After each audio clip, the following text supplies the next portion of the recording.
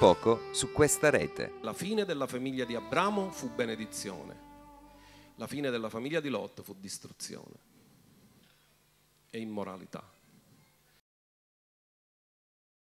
Prima di conoscere Gesù, io già a 13 anni avevo dei problemi esistenziali, avevo dei pensieri, dei perché, diciamo, sulla vita. E niente, sono andato da un psicologo e questo psicologo incominciò a darmi delle medicine. Oltre al psicologo, mio padre e mia madre, soprattutto mia madre, mi portò in una persona, cosiddetto il fattucchiere. Questa persona, diciamo, mi ha lavorato in maniera sua e questa persona diciamo che mi aiutò. Poi, diciamo, ho dimenticato tutto. Mi sono fidanzato con mia moglie, che ora è mia moglie. 4 mesi prima di sposarmi, a causa di uno spavento preso perché la sera si doveva ritirare mia cognata, non è arrivata a casa, perciò io e la mia fidanzata siamo andati direttamente a casa sua. Io salendo le scale mi misi davanti alla porta, bussai e vidi questa porta aperta con 2 persone, era una altissima e una piccolissima. In quell'istante io dissi: ma chi siete voi? E reagì. Ho dato una testata, perché per me la porta era aperta. Poi mi sono reso conto che la porta era chiusa e io ho dato una testata alla porta di ferro. Perciò, diciamo, da quella sera io incominciai di nuovo a stare male. Un nostro amico ci propose di andare in degli amici suoi che erano fattucchieri. Parlarono con me, io gli dissi quello che mi sentivo, avevo paura di ogni cosa.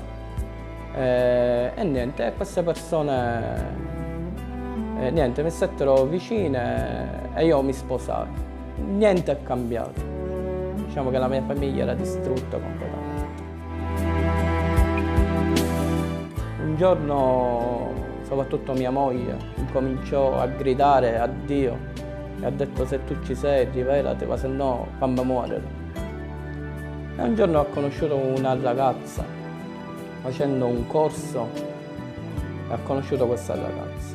E parlando con questa ragazza, mia moglie si aprì, perché questa ragazza parlava del Signore e lei gli disse, questo Signore, ma questo Signore? Questo Signore vede la mia situazione, ma non fa niente, si fa i fatti suoi.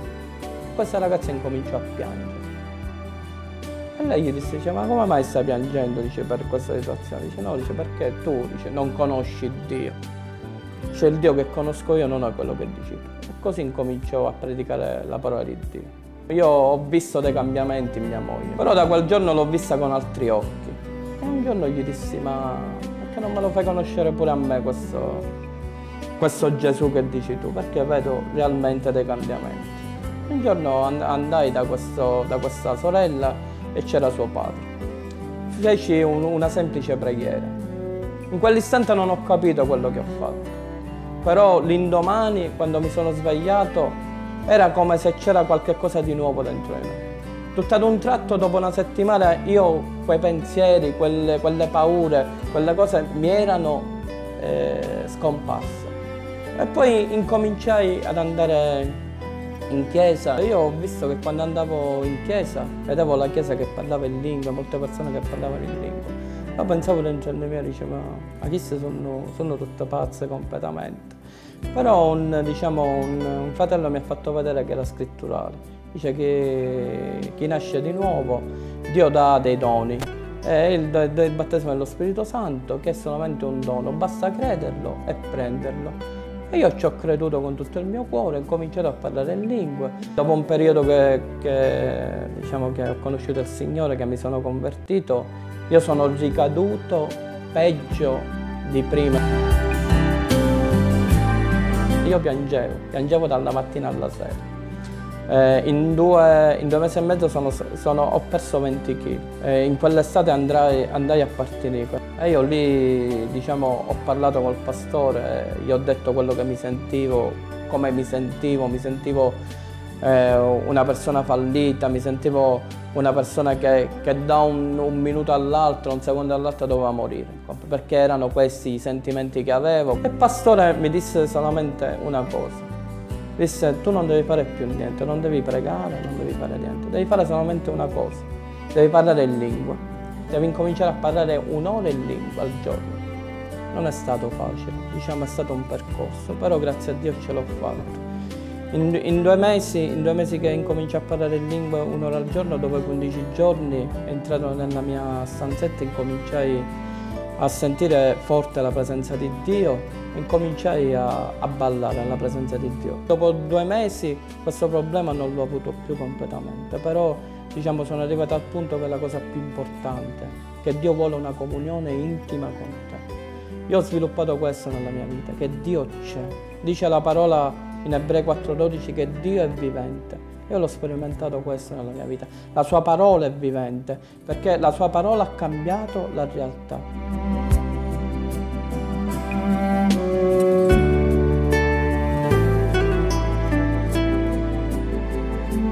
Io posso dire solamente una cosa alle persone che stanno vivendo questo problema: non credere a quello che ti dice la tua mente, perché la mente mente. Ma Dio ti dice la verità. Aggrappati a Dio con tutto il tuo cuore e le tue situazioni cambieranno.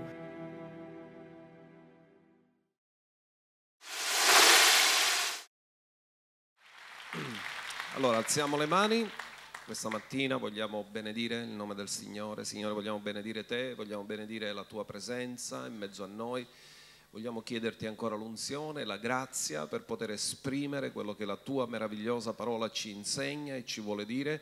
Vogliamo chiedere, Signore, in questo giorno che la tua benedizione sia riversata su tutte le famiglie, in accordo a quello che tu hai detto ad Abramo: in te saranno benedette tutte le famiglie della terra. Noi questa mattina, Signore, vogliamo imparare dalla tua parola come questa benedizione, Signore, può arrivare a ogni famiglia, non solo della Chiesa, ma ogni famiglia della terra, ogni famiglia della città di Palermo e provincia dove noi operiamo, Signore. Noi preghiamo per vedere un risveglio nella famiglia in accordo alla parola che tu ci hai donato, Signore, in quest'anno, che vuoi che il tuo regno possa essere stabilito nella famiglia, nel nome di Gesù. Amen e amen. Allora, come vi dicevo, tratteremo stamattina di questo messaggio che riguarda ancora la famiglia, 2 tipi di padri, e questa mattina mediteremo molto su questo fatto, l'importanza delle scelte che noi facciamo e le conseguenze che hanno sulla nostra vita. Quindi questa mattina vogliamo trattare di questo argomento, e voi tutti sapete che Lot partì con Abramo da Ur dei Caldei.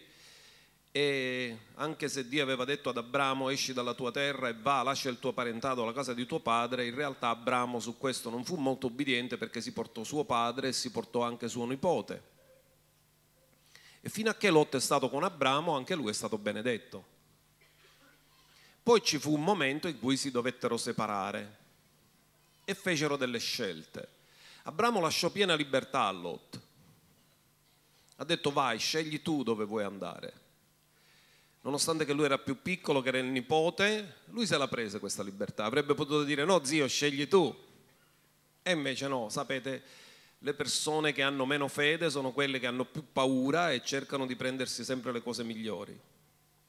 Le persone che hanno fede in Dio credono che Dio li provvede di ogni cosa, si sentono sicuri della benedizione di Dio e della posizione che Dio ha dato loro nella loro vita. Non vivono nella paura, vivono nella fede.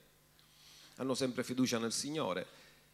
Così succede che Lot prende una direzione, va verso Sodoma,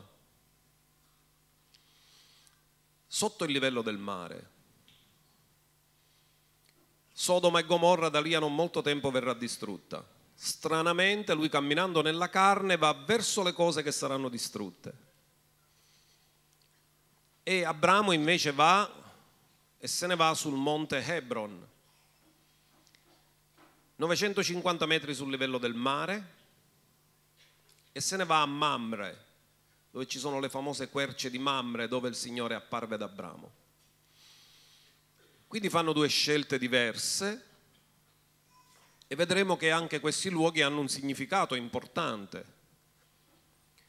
Così ora andiamo a vedere un poco di storia di quello che è successo in Genesi capitolo 13 dal verso 6. Guarderemo che dopo che Abramo e Lot hanno camminato insieme, erano abbastanza ricchi tutti e due, tanto che ognuno di loro aveva i propri pastori, il proprio gregge. A un certo punto si rendono conto che hanno così abbondanza che non possono stare insieme. Guardiamo nel Genesi 13 verso 6, ci dice questo, che il paese non era in grado di sostenerli se essi abitavano assieme, perché i loro beni erano così grandi che non potevano stare assieme. Sorse perciò una contesa fra i pastori del bestiame di Abramo e i pastori del bestiame di Lot. I Cananei e i Perezei abitavano in quel tempo nel paese. Così Abramo disse a Lot: «Deh, non ci sia contesa fra me e te, né fra i miei pastori e i tuoi pastori, perché siamo fratelli». Qui notate che anche se è nipote, Abramo non gli parla da nipote, gli parla da fratello. Lot ha creduto e quindi Abramo lo considera fratello. E lui dice: tra fratelli non ci devono essere questioni, tra fratelli non ci devono essere contese. Così continuiamo la lettura nel verso 9, dove dice: «Non sta forse tutto il paese davanti a te? Separati da me. Se tu vai a sinistra, io andrò a destra, e se tu vai a destra, io andrò a sinistra». Allora Lot alzò gli occhi e vide l'intera pianura del Giordano. Prima che l'Eterno avesse distrutto Sodoma e Gomorra, essa era tutta quanta irrigata fino a Zoar, come il giardino dell'Eterno, come il paese d'Egitto. Quindi Lot si sente attratto da questa pianura e comincia ad andare verso Sodoma. Ma cosa vuol dire Sodoma? Sodoma significa bruciare, ardere. Le persone di Sodoma ardevano di concupiscenza, di passioni infami e di peccati. Erano perversi. E Lot si sente attratto di andare in questo posto. Mentre Abramo sceglie Mamre. Mamre si trova sul monte Hebron, 30 chilometri a sud da Gerusalemme, e lui si va a trovare in un posto che è alto, è una montagna, 950 metri sul livello del mare, e Abramo vi dimora lì per circa 20-25 anni, dimora a Mamre sul monte Hebron con la sua famiglia. Mamre significa forza, mentre Sodoma significa ardere, bruciare. Mamre significa forza, abbondanza, e realmente il termine originale è grassezza, perché per gli antichi, quando una persona era grassa, era simbolo di benedizione. Difatti il grasso si doveva offrire a Dio perché rappresentava ricchezza, prosperità. Quindi Abramo va in un posto dove c'è abbondanza, dove c'è ricchezza, dove c'è prosperità spirituale, e significa spiritualmente il luogo dove Dio vuole accrescerti e dove Dio vuole benedirti. Abramo sceglie questo luogo. La montagna parla anche di luogo di visione, perché tu dalla montagna vedi il panorama e puoi controllare tutto quello che succede. Hai una visione molto elevata. Ora, quello che noi permettiamo nella nostra famiglia determinerà se Dio potrà benedire la nostra famiglia o no. E qui abbiamo visto un esempio negativo, quello di Lot, ma ora andremo a fare il paragone tra questi due padri. Abramo come padre, Lot come padre. Tutte e due ricevono una visita soprannaturale. Ora andiamo a studiare da Genesi capitolo 18 la visita che riceve Abramo. Genesi 18 verso 1 dice: «L'Eterno apparve ad Abramo alle querce di Mamre, mentre egli sedeva all'ingresso della tenda durante il caldo del giorno. Abramo alzò gli occhi ed ecco 3 uomini stavano in piedi accanto a lui. Appena li vide, corse loro incontro dall'ingresso della tenda e si prostrò fino a terra e disse: Signor mio. Erano 3, li ha chiamati Signor mio. Abramo aveva rivelazione. Dio è uno ed è trino. Signor mio, se ho trovato grazia davanti a te, ti prego non passare senza fermarti dal tuo servo, lasciate che si porti un po' d'acqua affinché possiate lavarvi i piedi e riposatevi sotto questo albero. Ora andiamo a vedere una cosa. Dove l'hanno trovato i tre che sono venuti a visitarlo? Dove si trovava Abramo nel caldo del giorno? L'abbiamo visto che dice: l'Eterno apparve ad Abramo alle querce di Mamre mentre egli sedeva all'ingresso della tenda. Lui stava alla porta, all'ingresso. Cosa vuol dire questo? Che lui controllava tutto, nessuno poteva entrare a casa sua se lui non se ne sarebbe accorto, non poteva succedere, lui era lì. Quindi lui faceva entrare chi voleva fare entrare e non faceva entrare chi non voleva fare entrare. In altri termini, aveva il controllo spirituale e l'autorità sulla sua famiglia. Esercitava il suo ministero sacerdotale. Ora anche Lot ha un'esperienza soprannaturale. 2 angeli vanno a visitarlo a Sodoma, ma non lo trovano a casa, lo trovano in un altro posto. Ora i 2 angeli giunsero a Sodoma, sto leggendo da Genesi 19, verso sera. Mentre Lot era seduto alla porta di Sodoma, non era seduto alla porta di casa, era seduto alla porta della città. Come egli li vide, si alzò per andare loro incontro e si prostrò con la faccia a terra e disse: miei signori, vi prego, venite in casa del vostro servo, passatevi la notte e lavatevi i piedi, poi domattina potrete alzarvi presto e continuare il vostro cammino. Essi risposero: no, passeremo la notte sulla piazza. Quindi anche lui riceve una visita, ma non lo trovano a casa, lo trovano seduto la sera alla porta della città. Allora quegli uomini, verso 12, dissero a Lot: chi altro hai tu qui? Fai uscire da questo luogo i tuoi generi, i tuoi figli, le tue figlie, chiunque tu abbia in città, poiché noi stiamo per distruggere questo luogo, perché il grido dei suoi abitanti è grande davanti all'Eterno e l'Eterno ci ha mandati a distruggerlo. Allora Lot uscì e parlò ai suoi generi che avevano sposato le sue figlie e disse: levatevi, uscite da questo luogo, perché l'Eterno sta per distruggere la città. Ma ai generi parve che egli volesse scherzare. Così quando lui ha dato il messaggio: fuggite perché Dio distrugge la città, i generi hanno detto: ma stai scherzando, non scherzare, ma che dici? Però questo dice una cosa: lui non era uno che aveva saputo testimoniare bene della sua fede tanto da farsi prendere sul serio. Quindi, miei cari, dobbiamo avere le priorità di Abramo. Qual era il problema tra Abramo e Lot come padri? Priorità totalmente sbagliate in Lot, totalmente corrette nella vita di Abramo. Abramo aveva le giuste priorità, Lot non aveva le giuste priorità. Per Lot prima venivano gli affari, i soldi, il guadagno, la ricchezza, e la famiglia, quello che succedeva, non se ne occupava. Per Abramo prima veniva Dio, poi la famiglia, e Dio l'ha benedetto in ogni cosa, perché tutta la benedizione viene dal Signore, e se onoriamo il Signore, se esaltiamo il Signore. Abramo aveva dato un forte insegnamento a suo figlio, perché lui, quando ha incontrato Melchisedec, cosa ha fatto? Ha offerto la decima di tutte le cose, così lui ha detto: Dio si onora in tutto, tu continuerai a mantenere il tuo patto con Dio onorandolo con tutti i tuoi beni. Così tu gli stai dicendo a Dio in maniera pratica: tu sei il Signore della mia vita, io ti onoro al di sopra di ogni altra cosa, e ti onoro anche con i miei beni, ti onoro con le mie decime, ti onoro con le mie offerte, perché io ho un patto con te e la mia prosperità viene da te, non dai miei sforzi, non dal mio lavoro, non dai miei affari, ma sei tu che benedici la mia vita.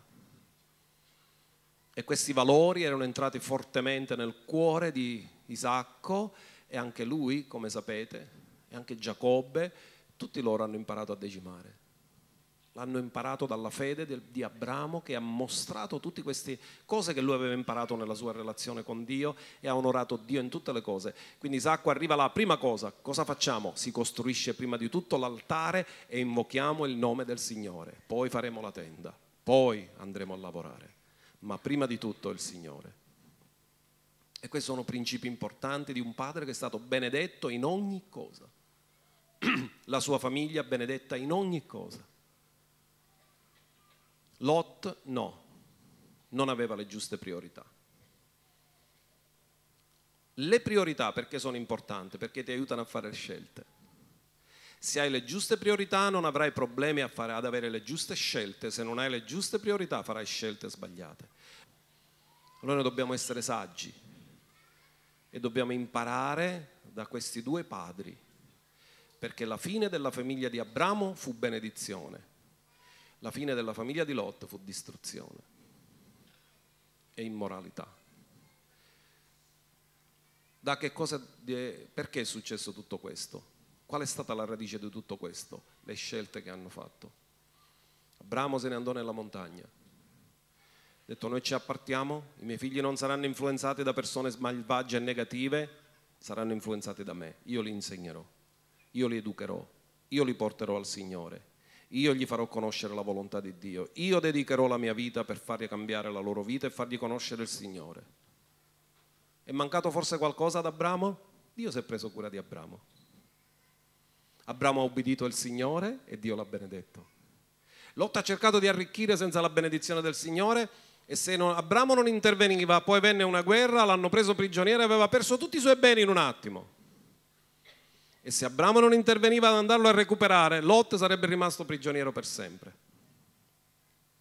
La carnalità ci fa diventare prigionieri, l'adorazione a Dio ci rende liberi. Conoscerete la verità e la verità vi farà. Abramo non ha avuto pericoli nella sua vita perché ha fatto le scelte giuste. Lot aveva sempre problemi e sempre pericoli, e se Abramo, che era padre e fratello in fede di Lot, non interveniva, lui sarebbe perito già prima ancora della distruzione di Sodoma e Gomorra, perché sono successe tutte queste situazioni. In Genesi 14 voi sapete quello che è successo, e Abramo va a combattere per liberare suo nipote. Prende 318 servi, arma un esercito e va a combattere per andare a recuperare suo nipote dai guai dove si è andato a cacciare. Quindi riflettiamo, miei cari. Abramo era ormai vecchio, di età avanzata, e l'Eterno aveva benedetto Abramo in ogni cosa. Da che cosa dipende la benedizione? Dai nostri sforzi o dalle giuste nostre priorità che abbiamo verso il Signore, onorando prima il Signore, credendo in Lui in tutte le cose, onorandolo nella nostra vita e dandogli il giusto posto nella nostra vita? Se noi abbiamo le giuste priorità, la benedizione di Dio viene nella nostra vita e anche nella famiglia. I padri assenti nella famiglia sono padri come Lot, e sono così moderni come modello. Vedete che il mondo ha sempre gli stessi modelli. Sono passati secoli, ma non cambiano le cose. C'è bisogno di padri come Abramo, il padre per eccellenza. Amen? Ora sicuramente qualche cosa di Lot l'abbiamo visto nella nostra vita, e c'ho qualche lotta con Lot. Perché la tendenza naturale nostra è essere un poco come Lot. Mi occupo di tante cose, non c'ho mai tempo per la famiglia, e specialmente in un ministro che ha 10.000 impegni, sapete, non è facile a volte avere il tempo per la famiglia, e credo che tutti noi abbiamo lotte con Lot, che significa velo, e quindi ti vela e non ti fa vedere le cose come te le dovrebbe fare vedere, ma noi abbiamo lo Spirito di Dio che ci toglie tutti i veli e ci fa vedere secondo il modello di Dio, e noi vogliamo essere padri come Abramo, madri come Sara. Amen. Alleluia. Crediamo nella benedizione di Abramo, e la mia famiglia sarà benedetta, totalmente benedetta. È benedetta in Abramo e nella sua progenie, Cristo Gesù, il Signore. Io benedico la mia famiglia in questo giorno e benedico ogni cosa della mia famiglia, e chiedo al Signore la benedizione sulla mia progenie, sui figli dei miei figli, perché quanto a me e alla casa mia serviremo l'Eterno, serviremo l'Eterno, serviremo l'Eterno. Alleluia.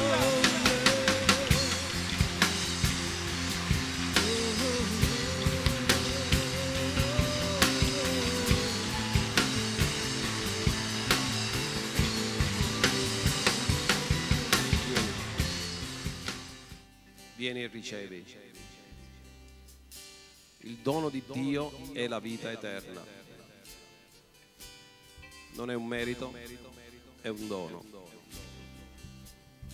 Il dono che Dio ci fa per farci sapere quanto Lui ci ama, quanto Lui è grande.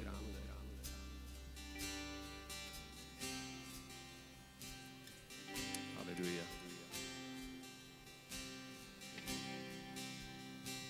Allora vogliamo fare insieme a questi cari, tutta la Chiesa, la preghiera di salvezza, perché crediamo quello che Gesù ha fatto per noi. Dio ci reputa giusti. La giustizia non è il giusto modo di agire, è il giusto modo di credere. Tu credi che Gesù sulla croce si è caricato dei tuoi peccati e ha pagato per te e ha acquistato la giustizia per te e poi te la dona gratuitamente. Questo è il dono di Dio, non è un merito, è un dono che Dio ci fa. E il dono va ricevuto. Non lo puoi meritare, lo puoi solo ricevere perché il Dio è buono. E Dio ha dato il meglio per noi, suo figlio, a morire sulla croce al nostro posto. Gesù ha pagato quello che noi dovevamo pagare. Noi dovevamo andare a finire sulla croce, è andato a finire Lui sulla croce. Lui non aveva peccato e si è preso i nostri peccati per darci la vita eterna. Allora preghiamo tutti insieme questa preghiera a voce alta con tutto il cuore. Miei cari, pregate insieme a me, anche la Chiesa, partecipate a questa preghiera. Io vi do le parole, voi ci mettete il cuore e Dio ungerà le vostre parole e farà il miracolo di salvarvi, di darvi la vita eterna. Pregate questa preghiera a voce alta dietro a me. Signore, vengo davanti a te. E questa mattina io dichiaro che credo che tu sei morto al posto mio e sei risuscitato per donarmi la tua giustizia. Io credo nel mio cuore e ottengo la tua giustizia e con la mia bocca confesso te, Gesù, come Signore della mia vita e ottengo la salvezza. Ora sono in Cristo e sono una nuova creatura.